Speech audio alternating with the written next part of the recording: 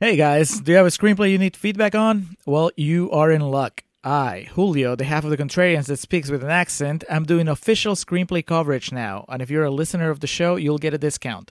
Just email wearethecontrarians@gmail.com and tell us which is your favorite episode of the podcast and why.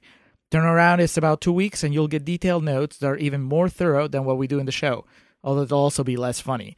For more information, email wearethecontrarians@gmail.com or visit our website, wearethecontrarians.com, and click on the Julio Reads Your Scripts link. Your voice is beautiful.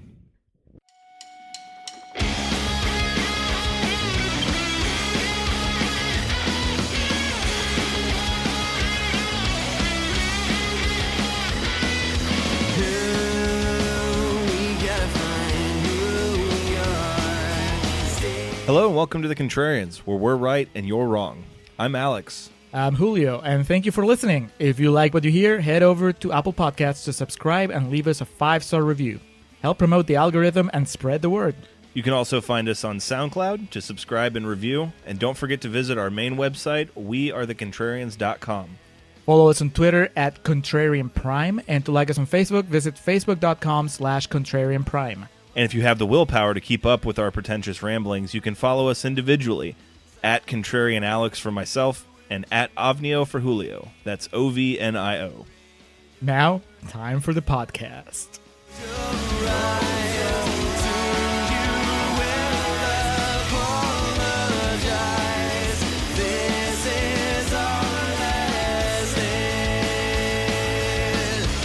Okay, we are recording. Hello, and welcome back to The Contrarians, where we're right and you're wrong. My name, of course, is Alex, and I am joined, as always, by my friend Julio. Julio, welcome to 1970s Bronx, New York.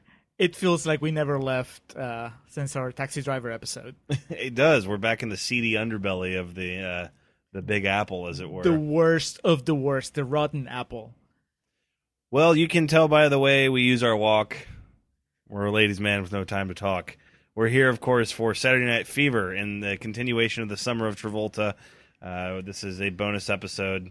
Kind of the concurrent theme for there was a bit of musical. Right. Clearly not a musical, but the soundtrack was one of the big selling points of it, as Julio could tell by me singing along to every song. Almost as much as you sang along to Grease, and I'm assuming Hairspray. Yes. Saturday Night Fever, one of Travolta's most critically acclaimed performances. He was nominated for an Academy Award for this. 85% on Rotten Tomatoes, meaning it is of the popular persuasion. So here in the opening part of the podcast, Contrarian's Corner, we're going to be arguing against that. Now, being that it was so highly regarded, highly touted, highly rated, I think you have some reviews to read it for us, Julio. Yes, not that many quotes on the Rotten Tomatoes website, but plenty to fill our quota. Starting with Gene Siskel from the Chicago Tribune, who It was says... his favorite movie. Was it? Yeah, that's what he said. Oh. Well, that's not what he said in this one. Uh-oh. He said, Saturday Night Fever makes good movie making seem easy. And then he went on to say, by the way, it is my favorite movie. Kathleen Carroll from the New York Daily News says, Saturday Night Fever is wonderfully honest and completely accurate when it comes to depicting that stagnant environment that keeps young people like Tony pinned down. Of course, Travolta's name is Tony in this movie. Yeah. Hey. Tony Manero. Hey, Tony. Michael A. Smith from Nolan's Pop Culture Review. He says, my how-to book as a teenage. Well, Wow, Michael, where are you now? Colin Suter from eFilmCritic.com says, it holds up beautifully, mainly because it puts the characters and their flaws first and the disco nightlife second. Travolta remains an amazing, graceful presence on the dance floor. And finally, Janet Maslin from the New York Times says, Mr. Travolta is deft and vibrant, and he never condescends to the character, not even in a scene that has Tony and Stephanie arguing about whose Romeo and Juliet it is, Zeffirelli's or Shakespeare's. I have Staying Alive here at the top. No, we're not doing the follow-up to this directed by Sylvester Stallone. That's for the winter of Travolta. Oh, Jesus. I've never even seen that. I don't know if I can handle it. Staying Alive kicks us off here with Saturday Night Fever, the iconic opening of Tony Manero strutting through Again, the seedy underbelly of Brooklyn, New York, the BK, the Bronx. He is quite full of himself, and his hair is probably the most majestic we've seen of Travolta thus far. Think Spider-Man 3, Tobey Maguire walking down the street, I see it. Not done quite as well. I think that this movie, my first watching of this movie, it suffered a lot from comparing it to better movies that have been released since. Like Spider-Man 3? Like Spider-Man 3. So once you've seen Tobey Maguire with the emo hairdo and just... There's no going back. You can't... I understand that Travolta's trying, and back in the 70s, this was, wow, nobody's seen this before, right? But we're a little jaded by now. And bullshit right off the bat, Travolta is svelte. He's a very tiny man in this, and it shows him housing down 2 pieces of pizza, and like all he eats throughout the entire movie is Italian food. I think he would have a build much similar to mine if that were the case. Yeah, he was purging in between takes. Just to get those jeans super tight. They didn't show him with the needle nose pliers, making sure he get the zipper all the way up. Yeah, I mean this movie objectifies him more than any movie we've done so far in the summer of Travolta. There's we did Basic just last episode. A lot. Well, yes, but Travolta, we just saw him almost naked in Basic, just showing off his physique. And what, he was probably in his 40s then, at least, right? Yeah. And here it's a different kind of would you say female gazing? Well, no, because it's a male director, so he just male gazes Travolta. Yeah. But yeah, shot from all different angles on his like tight shirt, and then later, a few scenes later, when he's changing, he's just wearing in his Speedo, his black Speedo. Yeah. You get a lot of Travolta skin. You do. Tony works at a hardware store. Seems kind of like a dead end job, although we don't really see him working. He shakes cans. He does. He shakes some paint cans, and we're told the customers love him, but we don't really see any interactions. We just take it for what it's worth. You're just supposed to assume that because he's so cool, they love him. Because exactly. we saw him walking down the street, catcalling some girls, putting a $5 on a fancy new blue T-shirt, or not T-shirt, a dress shirt in the window. But he gets home, and this is all for naught. This is not a facade to Travolta, but it is to his family, as they don't think too highly of him. In a very cliche New York Italian family sense of, hey, yo, what's the matter, you? Dude, no kidding. Like, watch the hair. Just everybody slapping each other on the head. Your father's talking to you. Answer him. Your mother's talking to you. And then the grandma that doesn't say anything, just kind of just when she speaks Italian. Exactly. It's just, come on. Travolta taking part of this when we've seen him time and again during the summer of Travolta do a better, more nuanced representation of the Italian American immigrant. Mm-hmm. And here he's just full on, who's the boss, Tony Danza. Giant napkin tucked in around his gold chain when he's eating. His brother's a priest, though, as if we couldn't get more New York Italian stereotype. And they have his picture above their fire, or it's on a mantle, excuse me. And the mother crosses her chest every time she walks by it. We're introduced to his group of friends consisting of Sonny, Duty, Kanicki. I'm looking forward to you telling me the names of these guys, because as much as I disliked the Three Stooges in Grease, at least they were memorable. They were identifiable. These guys, they blend together in just a pudding of Italian mannerisms. Well, there's Bobby C, because he's the one that has trouble throughout the movie. The young one. Okay. The pup. The one that drives. Yes. And then one of them is named Double J, I believe. Is that Fat Ryan Reynolds? No. And I thought, are you talking about the guy with the eyebrows? I mean, the guy that looks like Ryan Reynolds after a few too many burgers. I just know there's the Timon and Pumbaa that really wreak havoc in the final act of the movie. Oh, yeah.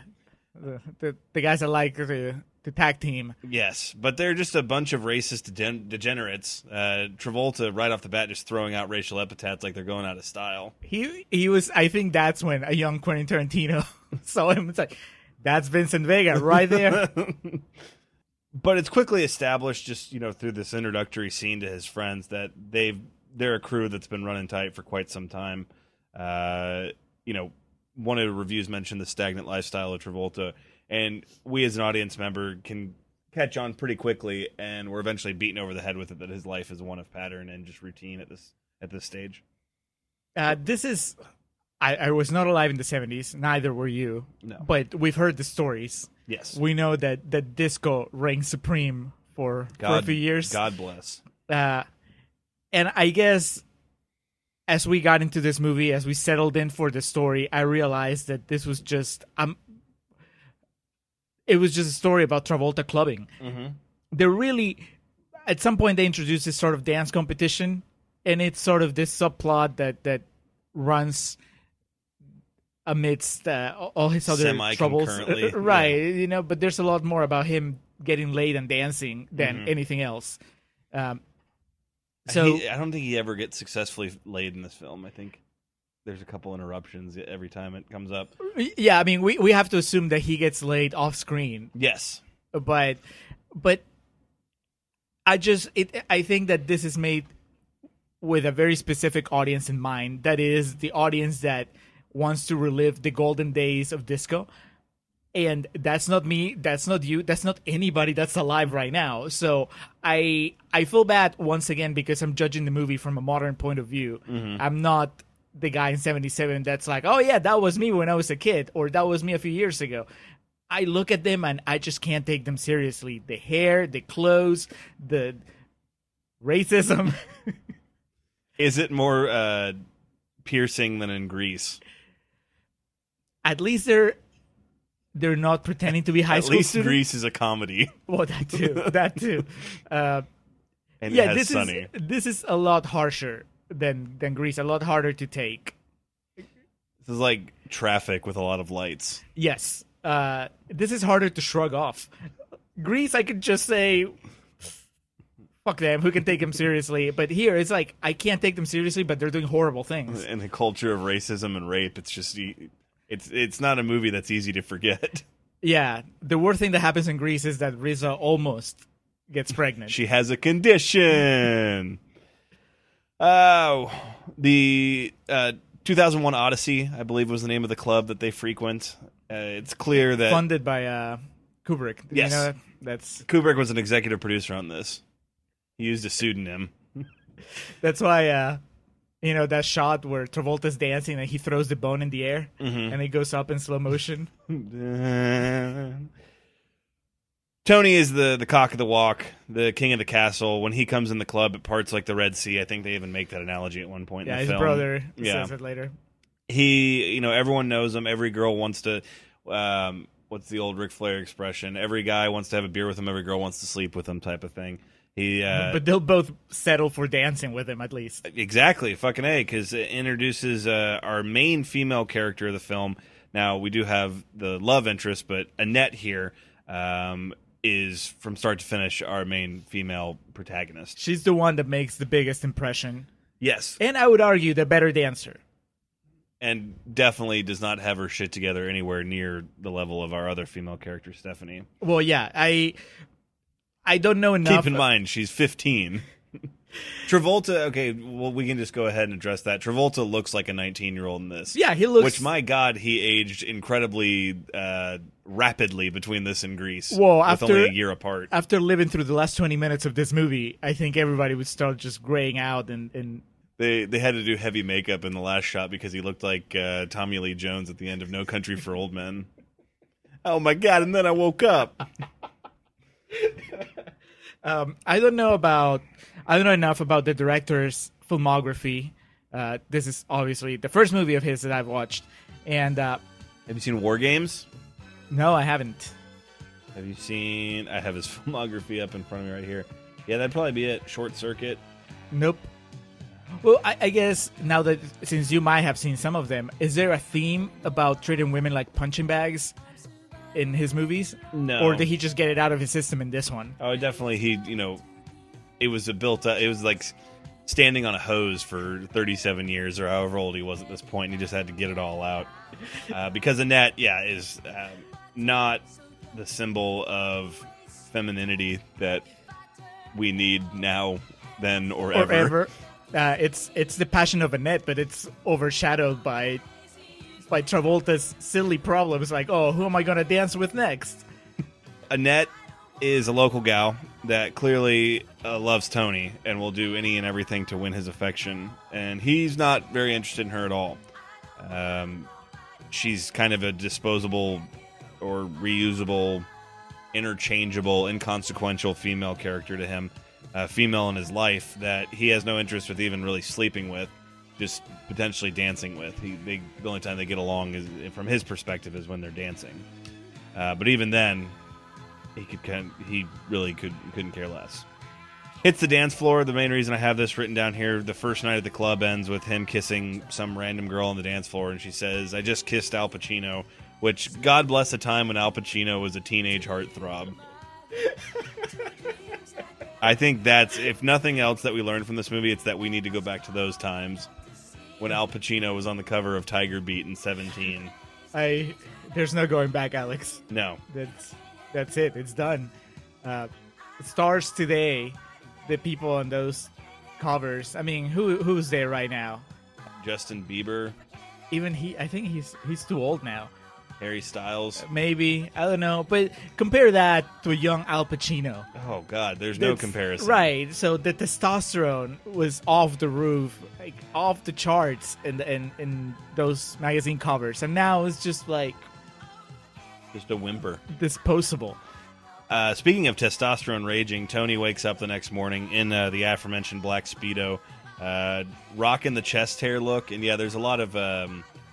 it reminded me of the scene in Blue is the Warmest Color where the director just filmed Adele nude sleeping for an extended period of time, to the where it became uncomfortable. Even Travolta, the look on his face is like, oh God, when are they going to call cut? And he gets up and he looks himself in the mirror and says, yeah, I'm Al Pacino. And God bless him, Al Pacino was the teenage heartthrob, but also a hero to the young men of America because he had a big Al Pacino poster. He covered all the bases. He was an action star. He was a sex symbol. He was everything. Oh, God. Sex symbol Al Pacino. Bring it back. Hashtag that. And then, of course, Travolta, in one of the most memorable and quoted moments of the film, does his impression of Al Pacino in Dog Day Afternoon. To his grandma. Yes, which she is, aha, a boppity boo boo.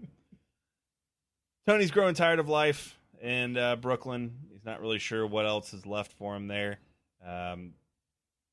Not yet, as much as he will in the movie, but I think he starts to see that this routine is growing stale and that he needs to figure out a way to break this path, break this circle. In the meantime, he's just going to be way more enamored with dancing with our new girl in the film, Stephanie. Yeah, and like I said, to me, the other girl is the better dancer. I think it's just Travolta falling for the new rather than falling for the true quality.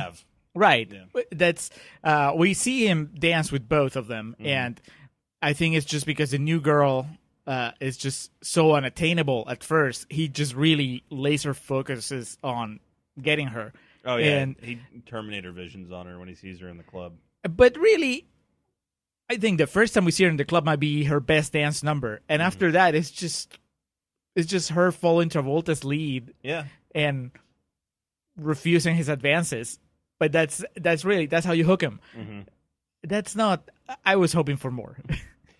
There's a dance contest on the horizon at the 2001 Odyssey Club. I think they said the prize money for first place is $500. Which $500. That's a spicy meatball. John Travolta. Back at home, Frank Jr., who was Tony's brother, the priest, has left the priesthood. He's leaving the church. This is absolutely crushing to Tony's parents. However, Tony kind of relishes in this because he's no longer the screw-up in the family. Yeah, he's in a great mood after his brother has been basically ostracized from society for giving up on priesthood.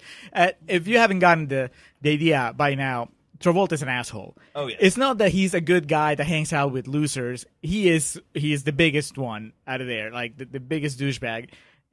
This is, in a sense, a lot of us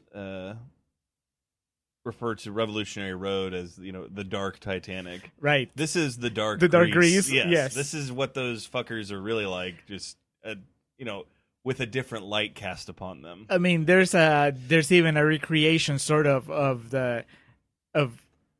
Travolta assaulting Sandy in the car and her getting away. We get that later in this movie, but it's not as funny. Oh no, there's no comedy to it. Tony's trying to square up with Stephanie. He wants to dance with her, wants her to be his partner. She turns down, his advances because clearly he's fawning over her to begin with. But I think she sees some merit into them just dancing because they strike up a budding friendship based solely around their dancing together. They go on the longest coffee date ever. Yes. Which goes on for longer than most Woody Allen movies. And I was going to say the Vincent and Mia date in Pulp Fiction. The entire segment of the film. Yeah, and she agrees to dance but not date, and I think they seal it with a handshake. But of course, even then, Travolta's Tony's so fucking stupid he can't get out of his own way. Doesn't he say, you're much nicer like this when you're quiet? He's still, despite the fact that she's not interested in him romantically, he's going to make sure to get his licks in as a, chauvinist.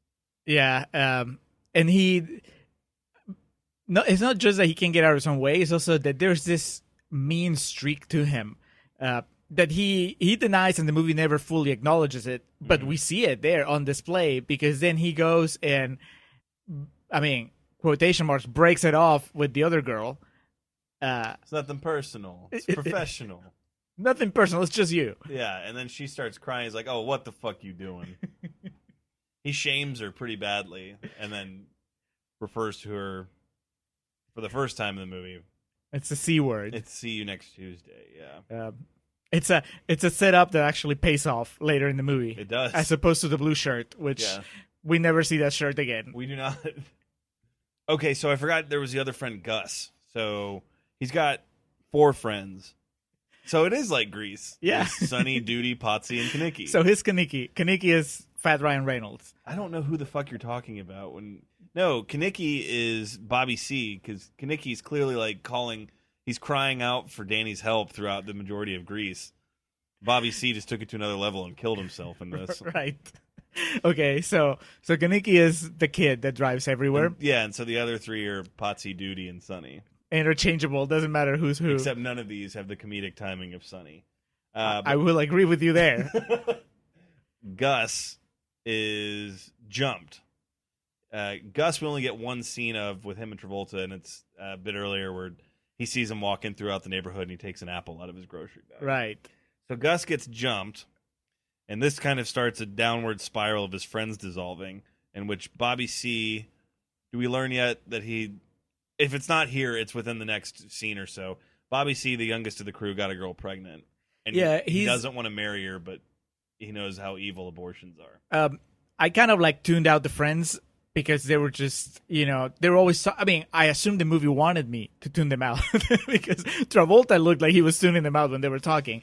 So from Travolta's perspective, it's just a bunch of the Italian version of the Ayo! But I noticed later on when he's talking to Travolta's brother, that was the first time that I noticed that the kid actually had something important to say. Yeah, it takes Travolta and everybody else much longer to realize that.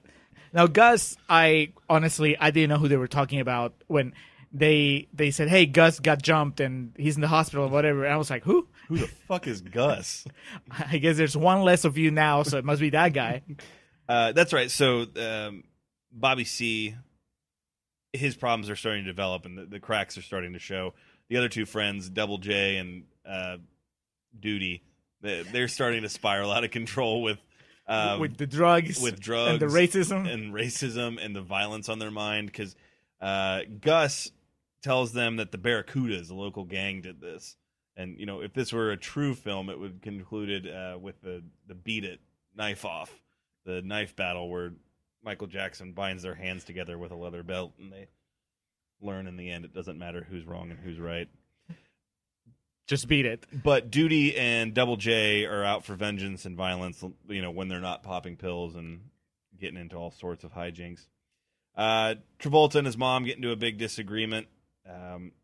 She's obviously heartbroken that she has all these fuck ups for kids at this point. But she's not saying it out loud. So when Travolta says it out loud, that breaks her heart. Yeah. And then Travolta starts crying. Would that have been the Oscar scene?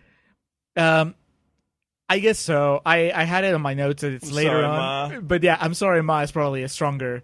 Because I had it towards the end when he's leaving the club after the competition and he has this long, angry rant. I thought that was his Oscar moment. But tears will always win. So John Travolta for Saturday Night Fever. I'm sorry, Ma. He hit my hair. He hit it. Holy Toledo. We get a cameo from Fran Drescher. Not even a cameo. She has a name. It's Connie. And She has a name and a dance number. yes, 41 years later, hasn't aged too much. Feels like a waste of the nanny to just have her be basically, I mean, yes, she's Connie, but she's also random girl at club number 1. Or number 3 by now. Because she must be the third or fourth girl that we've seen come up to Travolta and go like, hey, you want to dance? Because you're awesome. Yeah. She is definitely someone that would have been wasted in 200 cigarettes. She would just had like one line like, Yep. hey, careful, you kids. Hey, Ben Affleck, no.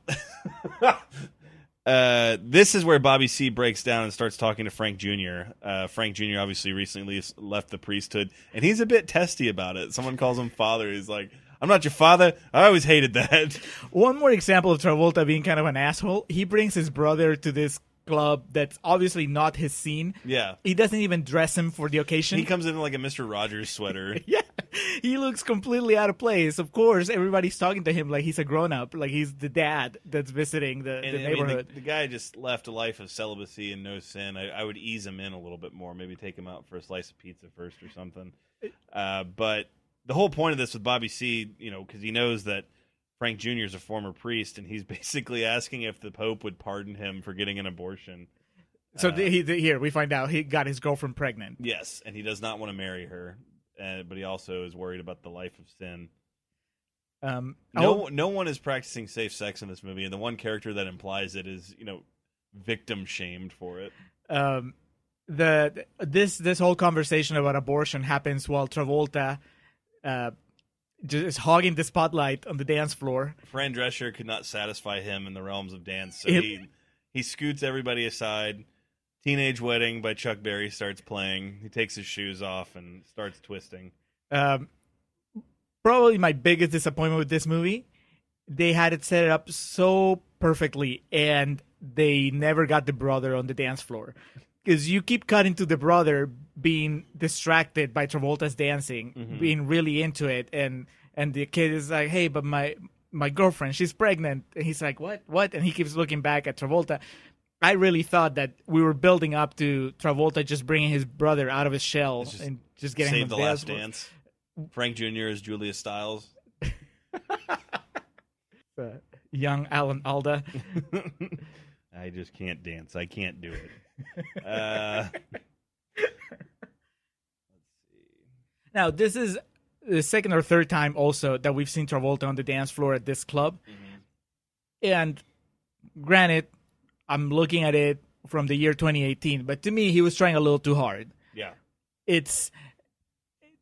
I know that the movie is supposed to have you in awe of his dancing, but to me, he just reminded me of that guy at a party that's just going at it a little too hard and just making it awkward for everybody else. Because nobody wants to dance next to that. No. And it's not necessarily because you think it's good or because you don't think you're as good. It's just because that's not cool. You're supposed to keep a level of mediocrity on the dance floor so that everybody's comfortable. And Travolta's there like doing flips and sliding and doing all that stuff. It's just... it didn't endear me to his character. He flicks off his cuffs with just a quick twist of his fingers. Right, because you would think his character is such a piece of shit that I think the way that you connect to him is not through the racism or the misogyny or anything. You connect to him through his dancing, right? He's a piece of shit, but at least he can dance. But I can't even do that because his dancing is just mean-spirited. Speaking of a piece of shit, this is where Annette, she still is trying to win Tony over and, to make an attempt at, kind of manipulating him or somehow getting his attention. She just implies that she's going to fuck one of his friends. And then he's just like, oh, the fuck you will. And, one of the many moments of the film of him using her, be it emotionally or physically. Or both at the same time. Yeah. they go out to his friend's car, which they all share. They go and just will hook up with women, take them to the car, and then just basically have shifts in there, which... It's a Motel 6 on wheels. Yeah, just so unsanitary and unsettling. But his friends cut him off, and they drive doan to the bridge that leads to Staten Island. And this is kind of, the Lost Boys scene of the film, where they go and hang upside down from the bridge. This is, I guess, where they go after the club just to act the fool for a period of about 3 minutes, then go home for the night. Yeah, it's this happens also right after Travolta is already having sex with her, and he asks her if she's fixed, which is what you ask of a cat. But it turns out that she's not. She doesn't have any sort of contraception. But she says it's okay because I love you. Right. Which, I mean, I guess God would agree. And Travolta in that moment did the same bemused that he did after hearing Mia's joke at the conclusion of their story in Pulp Fiction. Yeah, that's the conversation you're supposed to have before you're already, halfway through the act, instead of, being halfway through the act and then asking. It's usually not when those things come up. Right. You should probably find out who he voted for beforehand as well. Make America sexy again. Travolta succeeded there. Bobby keeps devolving while Travolta, Tony, and Stephanie's relationship continues to grow. Their dancing is becoming stronger. They're becoming better and better friends. He volunteers to help her move. He temporarily loses his job because of it. In the process of helping her move, finds out that she has... it's not really a boyfriend, but a man... No, not a sugar daddy. Pretty much. He helped her out with her career, and she, in so many words, says she's kind of just using him for the assistance, and that there's really not anything emotional there. It clearly paints her as the most intelligent character in the movie. Of just but Travolta is not having it. No, and then he's... she's supposed to be 20 and he's 19, but the maturity level here is such a wide chasm. She's explaining to him all these really, intellectual and intelligent, not exactly right or healthy, but reasons she's with him. And all he can take of is, oh yeah, in the sack. I bet he needs you around every once in a while for a little playtime. I don't even know what he says. But that's the tone, definitely. It's him trying to teach Mikey how to pee in the potty, and basically he has to hold on to his masculinity. He has to say piss. Yeah, it's just such a mean scene. Again, I keep going to just Travolta's character being mean-spirited, and I know that the movie at least implies that it's coming out of insecurities within him, right? He's not an out-and-out villain, not voluntarily, but he's just such an asshole to people. And he slut-shames her. Oh, yeah. And it's like, dude, you were like halfway inside of that other girl just the other night. Less than 12 hours ago. Yeah, and this reminded me a lot of Llewyn Davis when he yells at the older couple and they get all upset and you don't got to start crying. What's the Llewyn's? Well, she doesn't have to. Clearly, I'm leaving. So he takes her for a ride and she's just distraught. I think... she cries all the way home. His meanness coupled with her realization of what she's doing is kind of wearing on her, and Travolta says, yeah, we'll just pull over. And they go and look at the bridge, the Verrazano Narrows Bridge that Travolta is so fond of. And he, in the one moment of the film where he has any remote intelligence besides something that's not hair or clothes, he knows the entire history of this bridge, how much steel and concrete was put into it. That's a rewrite. That has to be a rewrite. After the original test screening showed that people just fucking hated him. They're like, can you just give him something that's redeemable other than the dancing? Maybe he really likes bridges. It would have been awesome if they just embraced those, like, hey, you see that bridge? It's really big. Oh, the drive back, he just keeps pointing at bridges. And right over there, we got... So, Gus had said the Barracudas had assaulted him. So in retaliation, Potsy, Duty, Sonny, Kanicki, and Danny all launched the attack. It's not really well thought out. Well, on both in front and behind of the camera. Mm-hmm. Behind the camera, in front of the camera. My note says this fight scene was not directed by John Woo, It was not.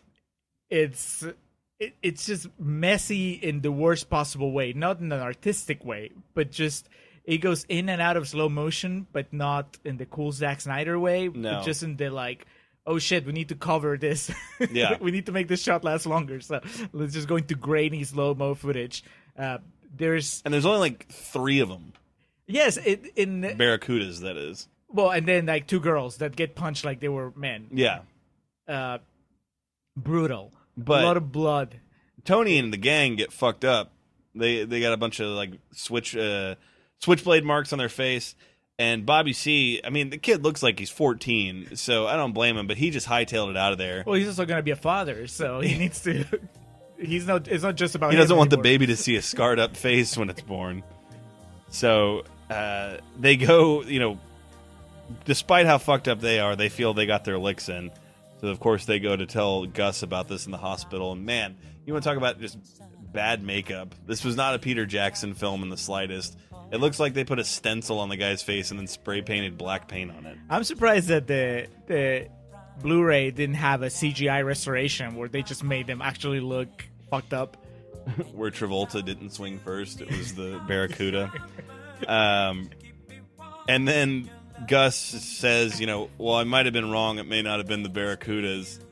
And to Gus's defense, he was mugged and probably had a concussion. So, And also, he didn't know that his friends were going to go postal on these people. yeah, so he's not to blame, but they all act like they want to kill him for this. And that's it for Gus. We don't see him for the rest of the film. No, he just dies of shame in the hospital, apparently.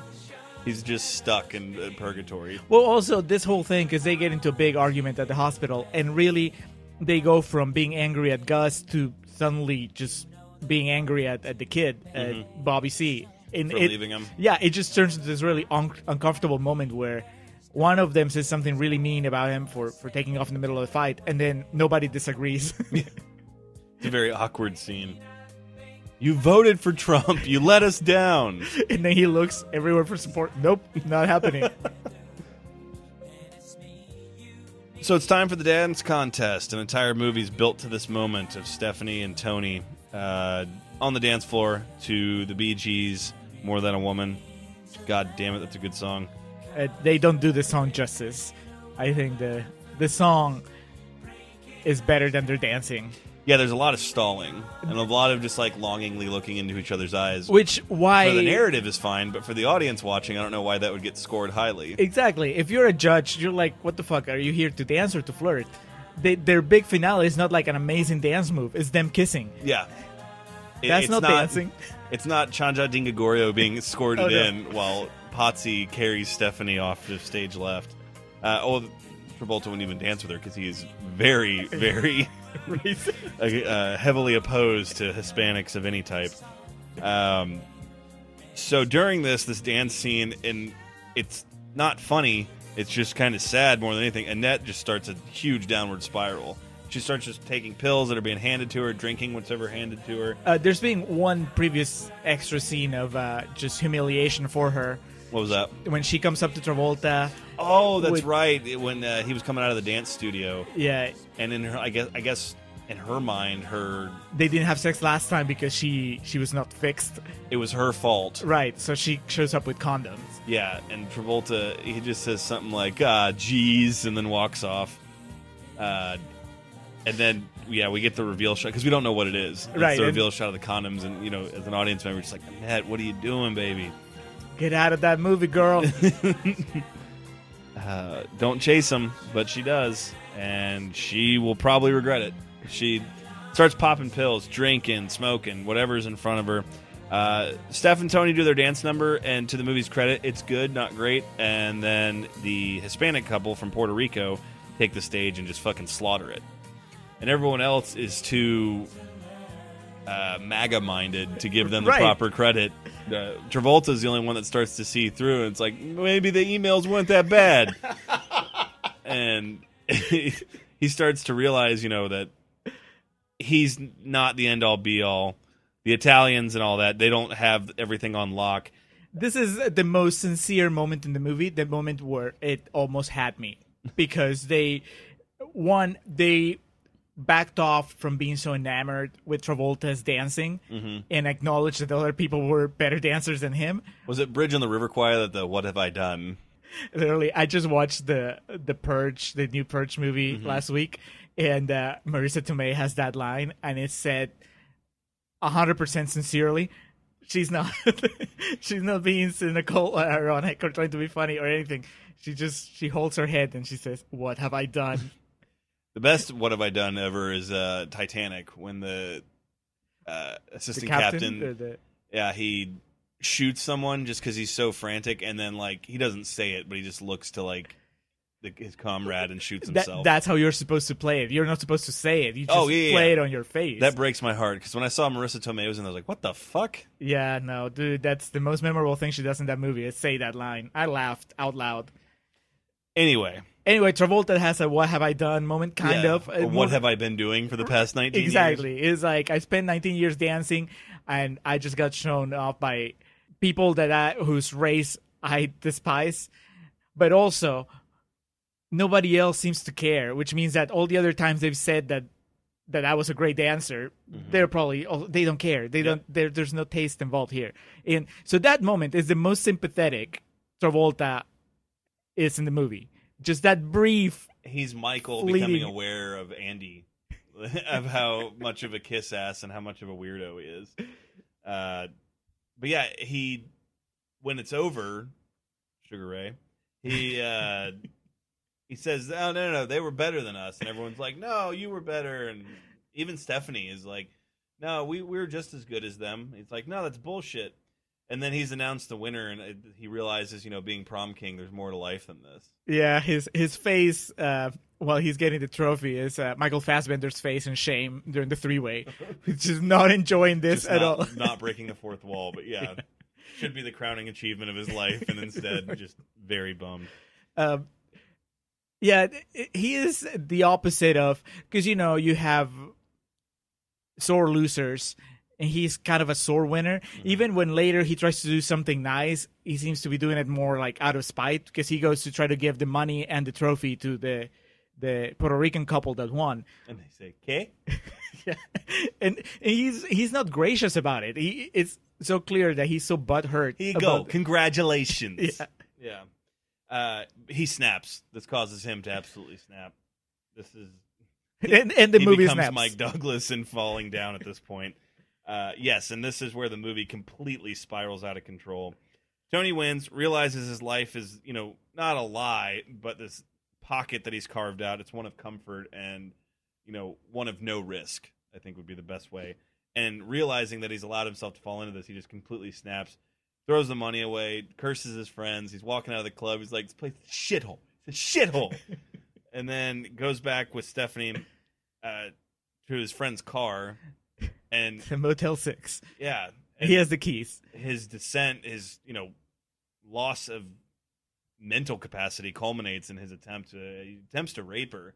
Pretty much. She says no several times. Yeah, and he doesn't stop. And I guess she knees him in the groin or something. She'd watch Grease. She knows that the only way to escape a Travolta attack is hit him in the nuts. And she does. And yeah, she gets away, to her credit. And that's the last we see of Stephanie of the evening. The crew comes back with a net, and Travolta is still just in his haze, just grabs a net and tries to walk off with her, and gets in a scuffle with his friends. And in the Family Stone moment, Luke Wilson says, "You don't even love her, man." Yeah, not that Timon and Pumbaa here love her either. No, yeah. The only difference is that they're just a lot more, I guess, in tune with their horniness. Desires. Exactly. She, in the bar and again on the street, says, to the effect of, I'll have sex with everybody type of thing. And it's taken a bit too far as they just start driving around town, taking turns having sex with her in the back of the car, despite her pleas to stop. It's gross. Oh, it's horrible, man. I just, what the fuck are you doing, movie? This was supposed to be a fun, wholesome movie about dancing. Tears of the Sun or Tears at Dawn. What's that Sean Penn movie? Casualties of War. Casualties of War. Why do I always think it's Tears of something? That, American History X. I'm just trying to think of the worst rape scenes in movies that come sort of out of nowhere. Yeah. I mean, History X, for example, obviously he's in prison. You know that it's just kind of like a staple of male prison movies, Like right? The sexual assault yeah, there. But somehow a movie kind of like eases you into a narrative, and you're like, okay, so I guess we're not going there, and then it goes there. Same thing here. It's not like in American History X, the people weren't like laughing and joking 30 seconds before, like. Right, but you were under the impression that, okay, we're not gonna see it. Yeah. And instead we see it in slow motion. Yes. It's just. And in this, about halfway through the first go around with one of the Three Stooges, Timon or Pumbaa, excuse me, Annette realizes she wants to stop, and the men have no interest in stopping at this point. And the camera's just fixated on Travolta's fucking face. And yeah, he is deeply ashamed of himself, as he should be. Except that, well, let's finish this whole evening sequence, because I have something to say about his priorities when it comes to what upsets him. So they go back to the bridge, as every night finishes at the bridge. The Verrazano Narrows Bridge, which Travolta could tell you all about. The picture-in-picture here was him. You know, you could select what you wanted to watch, and it was him just with the architecture and the blueprints. You see, here was the pivot point. And here, where my friend fell. So they're doing their thing. Annette is obviously inconsolable, and Travolta Doesn't help. the final nail in the coffin. Basically just saying, is that what you wanted? Are you happy now? And Annette tries to run away, and Travolta goes to console her. Because I think in his mind he thinks he's right for saying that, but at the same time obviously doesn't want her running away and getting lost in traffic. I think in his mind he's somehow able to justify it, that he's doing something good. But in his mind he's the good guy here because he did not have sex with her. Again, he's Mike Douglas and falling down. Timon and Pumbaa are playing on the bridge, but what really raises Travolta's eyebrows and gets him concerned is when Bobby C jumps out on the ledge, because we've seen the other scenes in this, he never gets out of the car. Right. And so Travolta's like, okay, hold on, this isn't good. And it doesn't get much better. Bobby C is clearly snapped. His life as he knows it is over. He starts crying and, asking Travolta why he never called, why they never talk. He was never there for him type thing. And then he slips and falls and dies. It sucks. It's very sad. To be fair, we don't see a body. He falls into the water. I mean, Saturday Night Fever 2 could be the return of Bobby C. Bobby C's revenge. Yeah. Comes back, a harpoon for a hand. Starts hunting them down one by one. Oh, Jesus. His killer dance moves are what does it. No one ever asked him to dance, and so he comes back to seek vengeance. And then Travolta's like, well, I guess that's one way of avoiding child support. What did he say? There's ways of killing yourself besides killing yourself. Yeah. Cops show up. The wisest thing he says in the entire movie. Cops that's not up. related to bridges. They say, yeah, he's dead. You guys can go home. They release Annette into the arms of Timon and Pumbaa, just to, the Jeffrey Dahmer type thing of, here you go.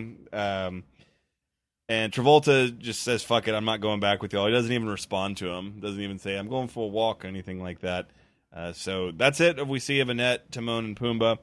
Travolta takes a long subway ride in the classic 1970s graffitied New York subway system. It's infuriating because the movie's aiming at you to feel bad for him, right? Oh, poor guy. His life just kind of fell apart. He didn't win the competition. His friend died, and the girl that he treated like shit got raped by someone else. Mm-hmm. And the girl he loved, he tried to rape, so she left him. Right. So, boo-hoo. On top of that, not only is that wrong, but also everything that's led up to here would point to the fact that the things that upset him are in this order. One, not winning the competition, not being the actual best dancer out there. Mm-hmm. Two, not getting to have sex with Stephanie. Three, the death of his friend. And four, like a very distant four, the fact that just Annette in general. It's like, man, can't she ever do anything right?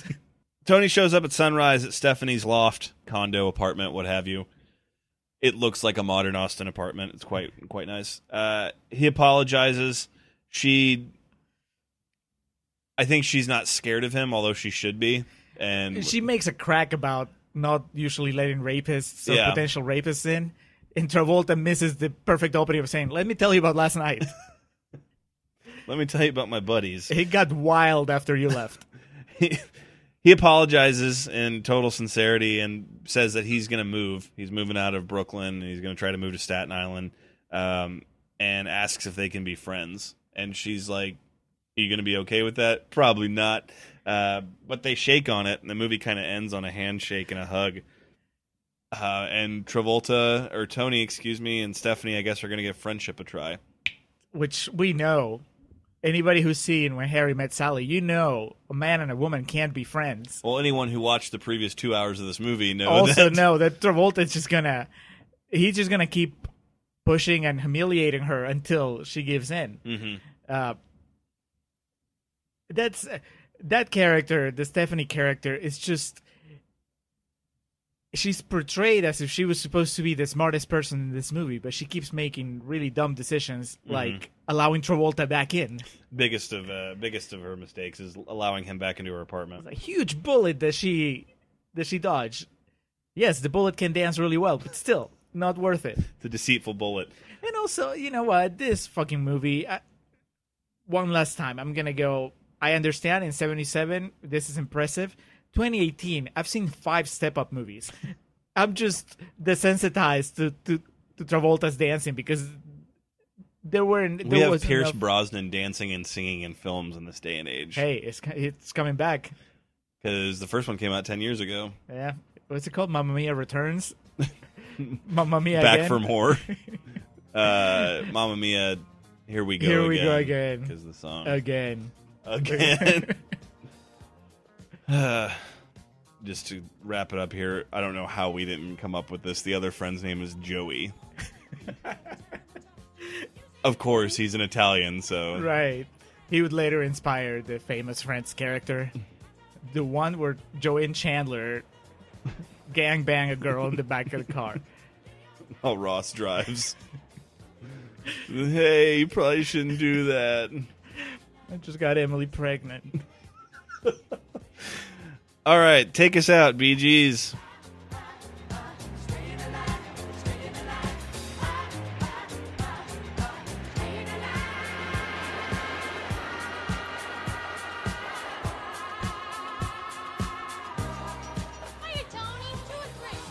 Two, give me 2, let's go.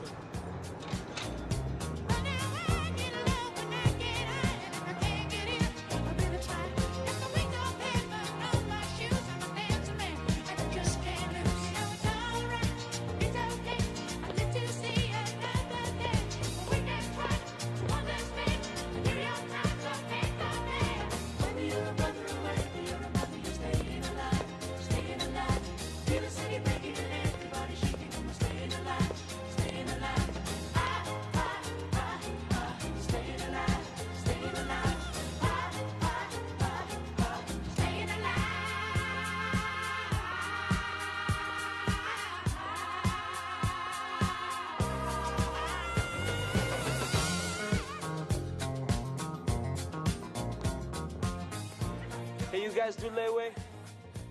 As long as it don't turn into a 20-year mortgage. All right, look, put me down for $5 for that blue shirt in the window. Hold it for me. Hey, wait for your receipt. Please don't trust me.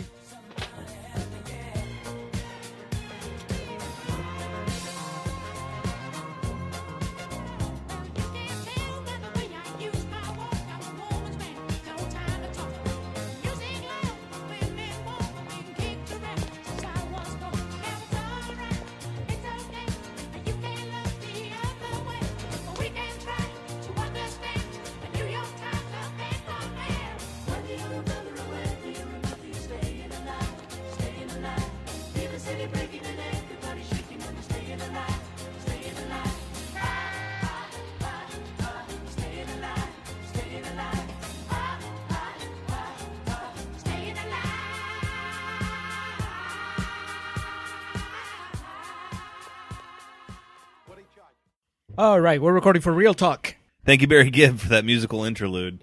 Real talk, before we get into it, This is where we tell you how we really feel. Hence the name Real Talk. It was originally proposed to be Real Feelings. It was for this episode. We're going to title this section "How Deep Is Your Love." Saturday Night Fever released on. I should have my notes better prepared at this point. Let's just get to it here. It's still shaking from the experience. Exactly. Released on December 14th, 1977. The same year as Star Wars, because I was reading over the Oscar noms from that year and just seeing John Travolta nominated, and Star Wars was nominated for Best Picture. The only nomination this had was for Best Actor for John Travolta. Had a lot of Golden Globe and other, Choice Award nominations. Star Wars, John Williams won an Oscar for Best Score that year. Do you resent him for that? No. Oh, okay. Yeah, I thought you were saying like fucking John Williams won instead of. This is one of my favorite movie soundtracks of all time, but also the Star Wars score. I mean, for Christ's sakes. Budget of $3.5 million, made a box office return of a little under $240 million.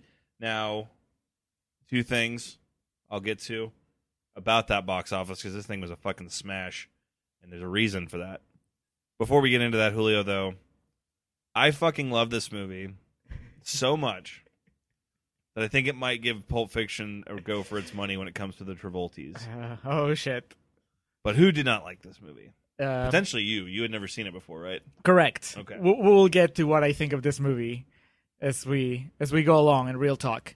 But first, Gary Arnold from the Washington Post says, Saturday Night Fever assaults you with a flagrantly foul-mouthed script and coarse viewpoint.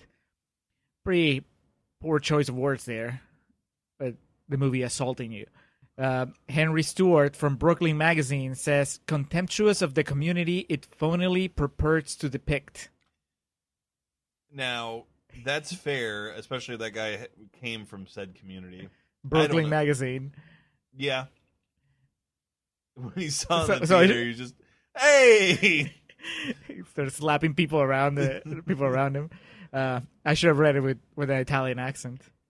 I think we've we've gone overboard with that in this episode. Heavily xenophobic towards Italians in this episode. Ken Hankey from Mountain Express, Asheville, North Carolina, says, dates as badly as the clothes. Wrong and more wrong, sir. We all wish we could dress in those clothes right now. Fuck yeah. Kevin A. Ranson from MovieCrib.com. This is actually a fresh quote, but it sounds negative. It says, too bad the kids didn't really jump off that bridge. Fuck. And finally, Edward Havens from FilmJerk.com. The omission of John Travolta in any of the commentaries or documentaries is a major shadow that the new disc cannot get out from. Rotten. Yeah, the director, John Badham, he has commentary on the Blu-ray that we watched. Travolta, I'm trying to think of movies that he did commentary for.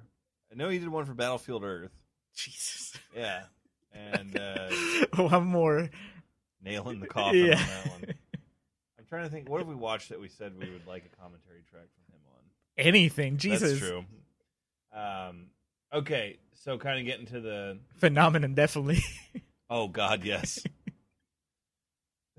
You see, it was just supposed to be a damn mistake. But, I improv'd and said it's a goddamn mistake. Okay, so Saturday Night Fever, getting back to this, directed by John Badham, screenplay by Norman Wexler.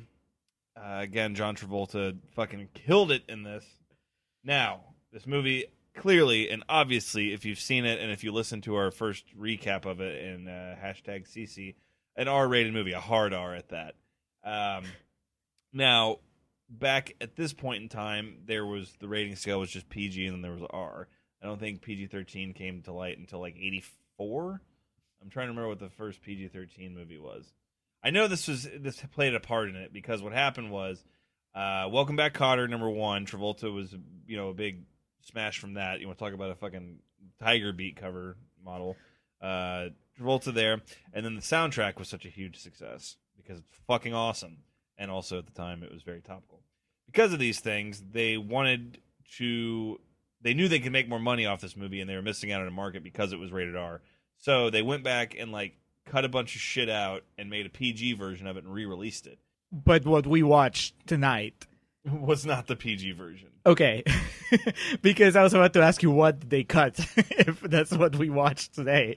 I know like almost none of like the end is there. They just kind of win the dance contest and then he never goes to give the money or the trophy to the Puerto Ricans. Instead, they just win and they hold up the trophy and, then, and it's just like I have the tiger. It's the thrill of the fight. The freeze frame of Travolta's conflicted face, and then that's it. Credits. They completely eliminated the character of Annette. Yeah, she was completely cut out of the movie. And I know they just dubbed like street noises over a lot of like the cursing and stuff. So the poster for it, you can see it here. It's now rated PG for the re-release. I'll have to find the exact breakdown of what the monetary return was, but I know like the majority of it was made from the PG release of it. Because of that, I think there is a distorted memory of this film. I told you the story about me going to see the classic screening of this and becoming very alarmed quickly at how many people were bringing their children into the movie. And I'm talking children. Right, these are people that watched the PG version when they were kids or they were young. Like, there were kids as young as like 12, 10 in there. Maybe even younger. But the parents just remembered the dancing and the music and like he hit my hair because that's what the PG version's all like placated on.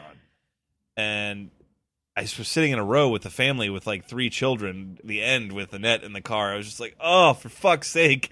And take them out of the movie. The parents like looking at one another like, when did this happen? And I mean, that's the danger of doing something like that. Has there been another movie like that at that level that did something like that? I can't think of a movie that had 2 different versions that would be so easily mistaken for one another, I guess. I mean, it's a very unique scenario because, like you said, it's not just that it was like, oh, rated R, rated PG, but also the lack of PG-13 and other, the rating in between makes it, I don't think it's a PG movie, even if you remove all that stuff. No. It's dealing with adult themes from the very beginning. Yeah. Even if you remove the rape, it's still it's about this guy's very serious existential crisis. Mm-hmm. So there's that. In addition to the opening of this, have you ever seen a movie called Bushwhacked with Daniel Stern? Nope. Okay. It's a really bad, awesome movie from the 90s. And like the opening of it is a direct like parody of the opening of this, where they're playing Staying Alive by the Bee Gees and Daniel Stern's walking down the streets in New York City, but he's a complete loser and like he thinks he's really cool like Tony Manero. But anyway, here nor there. Just any chance I get to plug Daniel Stern, I definitely will. Saturday Night Fever. Enjoy this movie. Love this movie every time I watch it more and more. I think I did watch the PG version when I was a little kid because I remember just being really into the music and Travolta's dancing and whatnot. Yeah, I don't even think like until like 25 or 26 you can really appreciate much of the message of this film. I didn't appreciate much of it until we were recording Contrarian's Corner. That's not true. I got it. I understood it. I just didn't appreciate it as much until you kept talking. Even in Contrarian's Corner, your love for this movie was shining through. And I guess it helped me soften. I liked it, but I don't think I liked it as much as you did. Mm-hmm. But I definitely like it more now than when we started recording. Yeah, it's not, despite like the music and the visuals and the dancing, it's not a fun movie. Well, yeah, but I have no problem with that. I think what I've really, over the last hour or so that we've been talking and I've been thinking about it, and even as we were watching it, what I can pinpoint it to the closest is I don't buy, therefore I don't care for the relationship with the main girl, with Stephanie. I just don't see it. Yeah. And the climax hinges on them, right? It's like I'm supposed to have a very strong emotional reaction to the fact that they're going to give it a go to being friends, but I don't really care. I think, to me, it would have been more effective if you just see Travolta walk off into the sunset. Walk off. And then, or maybe even you can see him kind of watching her house, but then he makes a decision to not even go there. He just goes on his own. That to me would signify the clear breaking off that he's aiming for, right? Without muddling it with the romantic subplot that for me never works. And I don't know if I'll have to watch the movie again to determine if it's just that it's the performance of the girl, or if it's just the way that she's written. Yeah. Because she is written, in theory, she should be very intriguing, right? Because she is kind of this intellectual character, and she's surrounded by all these idiots. My thing was, like when they go to White Castle and she's like, what the fuck am I doing here with these morons? Right. It is weird that it helps the Tony character mature more than almost anything, but it's one of the weakest points of the film.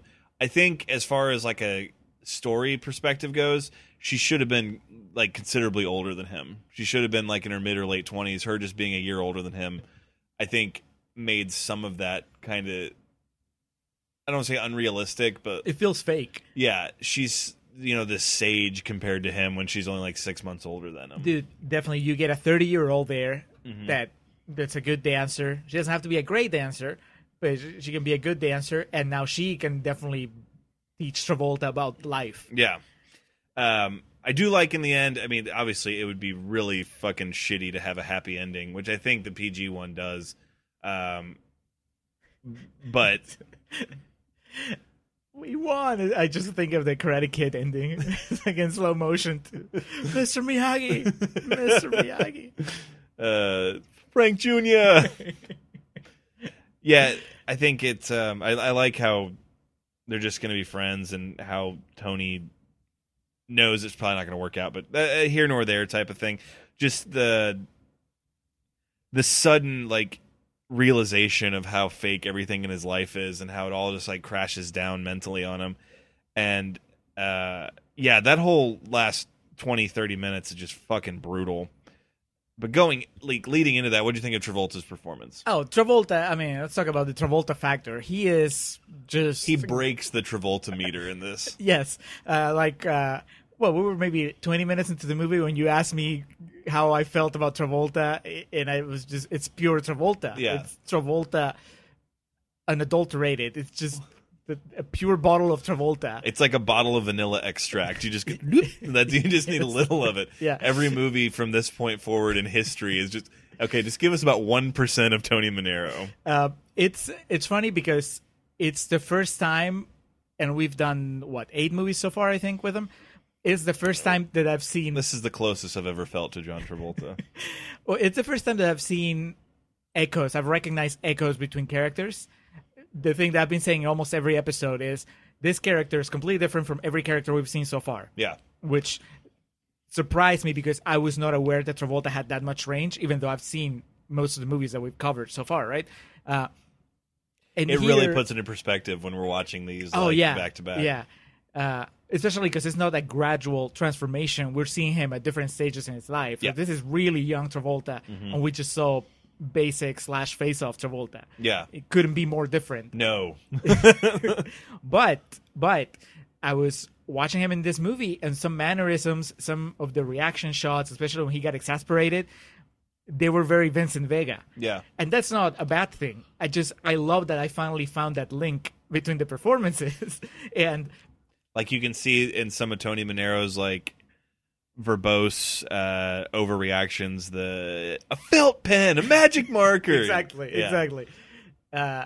So it's cool because I don't know what exactly made Tarantino a fan of Travolta, but you could totally see him now. Writing that script and thinking, yeah, the guy from Saturday Night Fever or whatever, because that kind of performance, or he has that kind of energy. Yeah, I mean, it was this and Pulp Fiction, I think, are the only things he's been nominated for an Oscar for. So, former guest of the podcast, Reed, is very dismissive of Travolta's performance in this. Really? Yeah. He does not care for this movie or his performance. Not even the dancing? I mean, he might no-sell it, but anyone that... If you have eyes. Yes. I guess should jump right into it. Do you like it more than Grease? Yes, but I'll be more likely to rewatch Grease, which is a huge achievement of the Summer of Travolta, probably the biggest accomplishment it's not over yet, but I think the biggest accomplishment is not make me 100% a Grease convert, but at least getting me halfway there, maybe, where I can see myself enjoying that movie in the future. This one is a rough watch. Yeah. So, okay, so in the same vein of like, I don't know, Saving Private Ryan's probably a better movie than Ready to Rumble, but I'd rather watch Ready to Rumble first. okay, well, hang on. You're just trying to figure out how to way to work that in. A Spielberg movie versus Ready to Rumble is what I was trying to shoehorn in there. Very specific, very personal Alex Mattis example. You're like, that seemed like something you had on the back burner. I might be, maybe I'll YouTube the dancing numbers. There you Dance go. numbers. That's great. But yeah, he's great. Definitely the standout in the movie. The rest of the cast, I mean, I think they do. Okay, Annette is really good. I think she's really good. She's heartbreaking. She's a good dancer. Yeah. Which is something else that makes it even sadder that he can't even. To me, I wasn't getting Katrina's corner. I think she's a better dancer than Stephanie. Stephanie's just like this new thing, though, this new shiny thing that he Right, can't have. So. right. But also Stephanie has that confidence that Annette doesn't have. Yeah. So obviously that makes her more attractive as a dance partner. But yeah, Travolta's the star. I mean, this from the very beginning. From Jump Street. Did you did you know that story about how the director, they were done shooting and then they decided they needed the shots of his feet walking in the opening, and so he shot them with someone else, and Travolta was like, "That's not gonna match because nobody walks like me. You need to get me walking." And the directors were fucking actors, whatever. Yeah.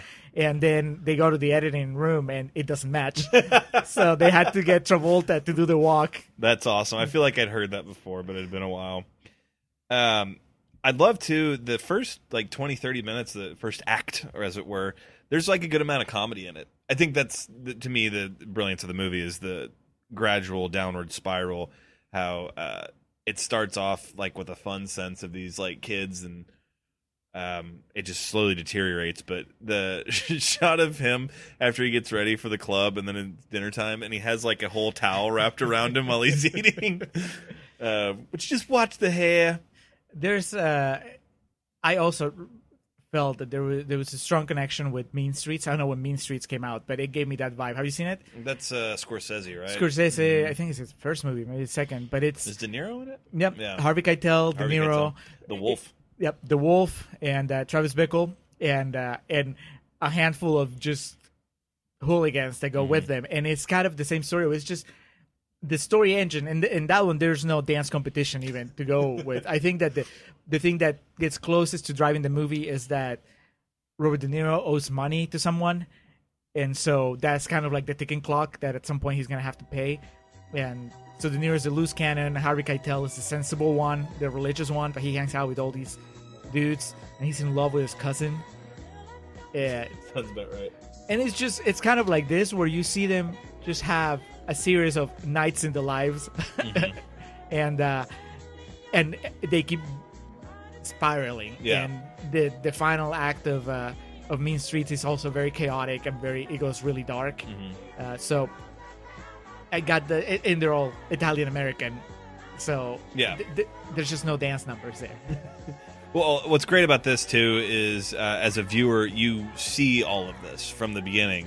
You're like, oh, this isn't good. This isn't good. This is going to end poorly. But Tony is so, like, enamored in his own head that he dismisses all of it. So that's why it leads to, like, that big violent outburst in the end as he realizes it all at once. The analogy I made earlier about the hose being stepped on for 37 years and had to be released. Yeah, obviously, I mean, I don't like that we're in a place right now where, you know, we can't, certain things are bad and will always be bad. Obviously, given our climate right now, Sexual assault, always bad. always bad. Confederate flags, always bad. Movie made like this, that at that time using the racial jargon, as it were, that it does, and the scenes of sexual assault, obviously because of the state we're in right now with like the racial climates and obviously sexual assault climates, watching it right now, probably not that good, but you know, I feel it's warranted for the story that's trying to tell. Well, yeah, I mean, it's going to trigger some emotions, but that's not It's not the movie's fault. right. But yeah. also, I mean, I think they're the right emotions. It's not like the movie's advocating that any of this is right. No. I think that the movie condemns Travolta for the way he treats Women and minorities. women and minorities in general, and also his buddies and everything. Even in the moments where it makes light of something, like when they find out that they might have beaten up the wrong guys. Mm-hmm. It never says that it was okay. Yeah. It just says, well, you guys are idiots. How did you feel about the closing scene with like Annette and they're driving around and everything? Travolta in that. How do you? I mean, it rings true to his character. He's not a sympathetic character. I don't think that you're supposed to root for him. No. He's not a hero. That's the weird thing about a lot of the warped memory of this film is, oh yeah, it was Travolta. It was great. It was hilarious. It's like, I think you watched the wrong movie, pal. Yeah, I think that there is a different way of developing the character in which you get to that climatic scene in the car, and your heart is breaking not just for Annette but also for him, right? Yeah. Because you're like, oh man, he was such a good guy until he made this decision to not interfere. Yeah. But here he's just like, of course this piece of shit is just going to like let it happen Because it proves he's right in the end. right. Like, yeah. you happy now? Is that what you wanted? That's such a fucking cold scene, man. It's so brutal. And yeah, Annette is like the only sympathetic character in the entire movie. Yep. And we mentioned it. It's such a sad, depressing character, but she's so good in it, and it's something that's relatable. I mean, not really now, but just women in general. The fact that, like, especially in a different era, they felt they had to lower themselves to that and just like But accept see, that. Now, like the modern criticism that I think it's easier to make rather than say, oh, the movie is okay with gang rape or whatever, is saying, oh, look at this movie where they have this woman character that has no redeeming features, that she's just like a doormat. Yeah. She's not really. I mean, she is, but she's also a really good dancer, and I don't know. She's a victim, but she's not the only woman character. You can't just say that. And I mean, all women are victims. We wanted to get deeper and deeper into my theology about Saturday Night Fever. She also is intelligent. She knows what she's doing. She thinks it's right to get what she wants, but obviously she learns in the end. I was going to say intelligent, but I stopped myself because I was like, I don't know. Is she, like, she makes a lot of dumb moves, but I guess you could say she's determined. Yeah. Which, she's as driven as Travolta in a way. Yeah.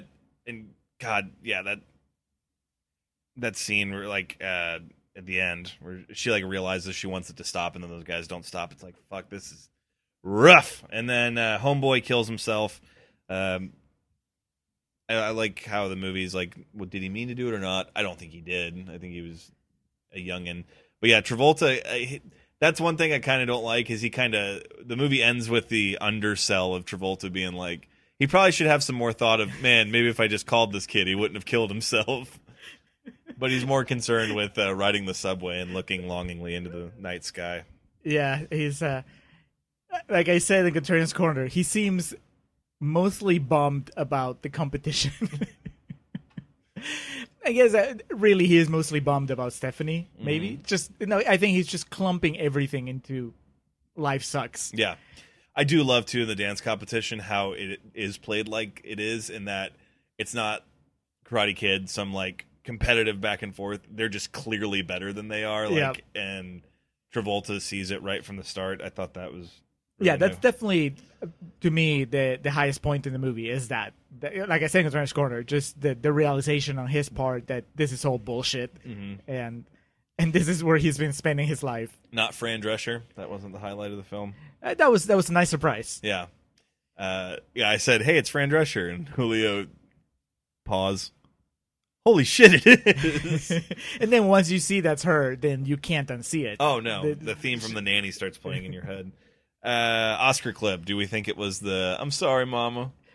But that seems kind of almost...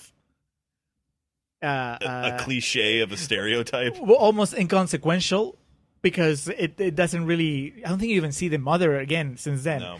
But when he's leaving the club with Stephanie and he's just ranting and raving about how everybody sucks and this club sucks and my friends are full of shit and blah, blah, blah. The problem with that scene is that it cuts to the inside of the car, so Yeah. you lose that momentum. If it kept going and he tried to like assault her, I guess outside of the car, that would be the Oscar scene, absolutely. But I wonder what they played at the Oscars. Maybe it was so long ago they didn't play clips. Who knows, man? That was a long time ago. It's just him dancing. John Travolta, Saturday Night Fever. Dun, dun, dun, dun, dun, dun. What you doing on your back?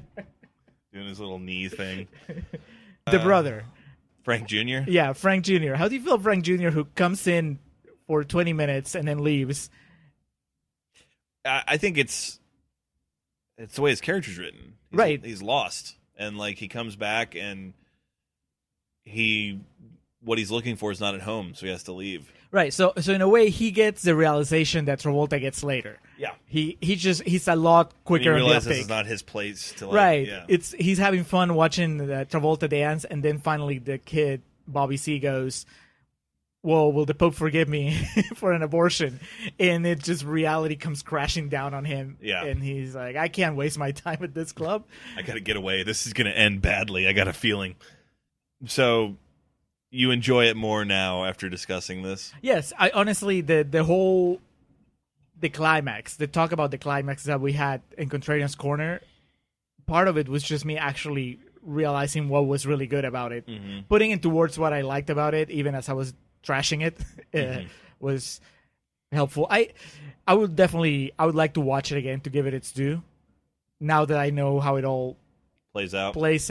because it is one of those movies. Like I had the same experience with Mean Streets, because there's not a very strong through line plot wise. It's just a series of things that kind of happen Yeah. around. In this case, the dance competition. Sometimes you can get restless. There were a couple moments where I was just like, okay, what's the story here? Is it about Travolta and Stephanie? Is it about Travolta and the dancing? Is it about Travolta and his brother? I mean, it's of course about all of it. Yeah. Because it's about Travolta. It's about Tony Manero. Tony Manero outgrowing his place in the world. His tight pants. They're too tight now. And I meant to say a fun episode. I said fun watch, completely contradicting what we've been Well, I saying. mean, it was a fun watch for at least half the movie. Yeah, All that dancing is phenomenal. it is. And the music's great. And not kidding, we said it in Contrarian's Corner, but he looked about 5 to 10 years older in Grease than he did in this movie. But I think that was the prerequisite. You had to smoke 2 packs a day and look, 20 years older than a high school student They should. aged him so that he would measure up to Sandy. They did and the can Bela make it- Lugosi Dracula makeup on all of them. Here you go. Okay, so we're not ranking yet. We'll save that for the Travolties. But is this going to be the oldest one we watch? Blowout. We're recording tomorrow, and that's 81, I believe. Oh, yeah, so that's pretty close. That's another young Travolta. Yeah, we're not doing Carrie, right? No. Because Carrie is not John Travolta's movie. He's in Carrie, but it's not his movie. He doesn't even get an oh my god scene. No. He's just The main thing I remember of him in that movie is he's driving drunk and he's got a beer can and a cop pulls up next to him and he like spits beer on himself. And he does get an oh my god moment. He's like, oh my god, Carrie, no. 2 episodes ago, we vowed to retire the Travolta voice, and it can't can't be. happen. No. It wouldn't be the summer of Travolta without it. Okay, so being that it's a bonus episode, plug the usual things.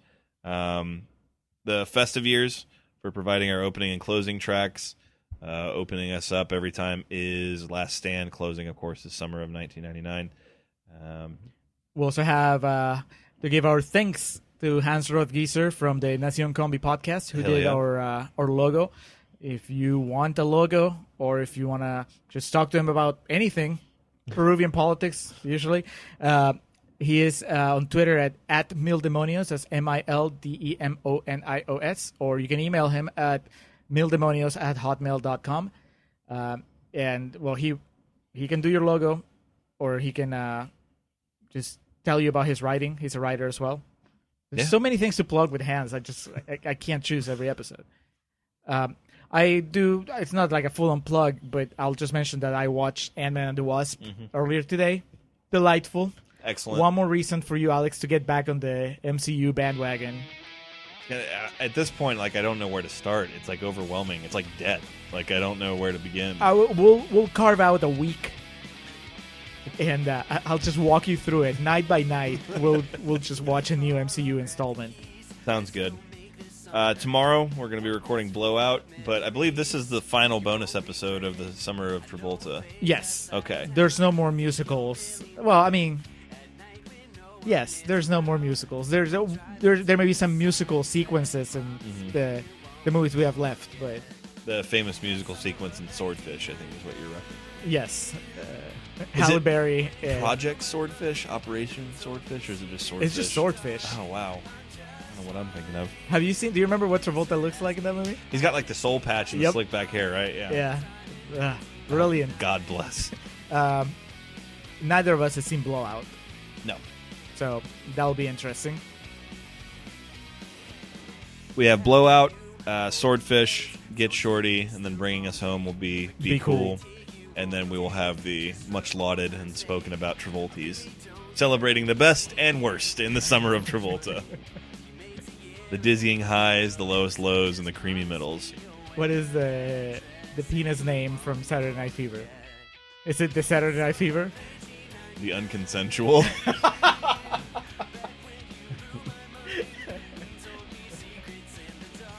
No, the Tony Manero. Well, what is the Tony Manero? Twice in one night, because it's what he says in the beginning. Two's good. Two. Give me two.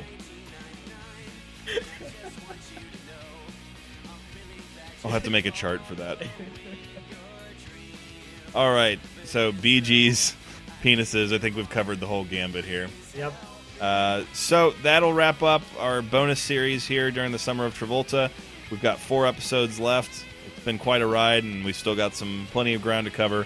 But for the interim, that's going to do it for us here on the Contrarians, where we're right and you're wrong. Next time, it's going to be a blowout. The summer of 1999,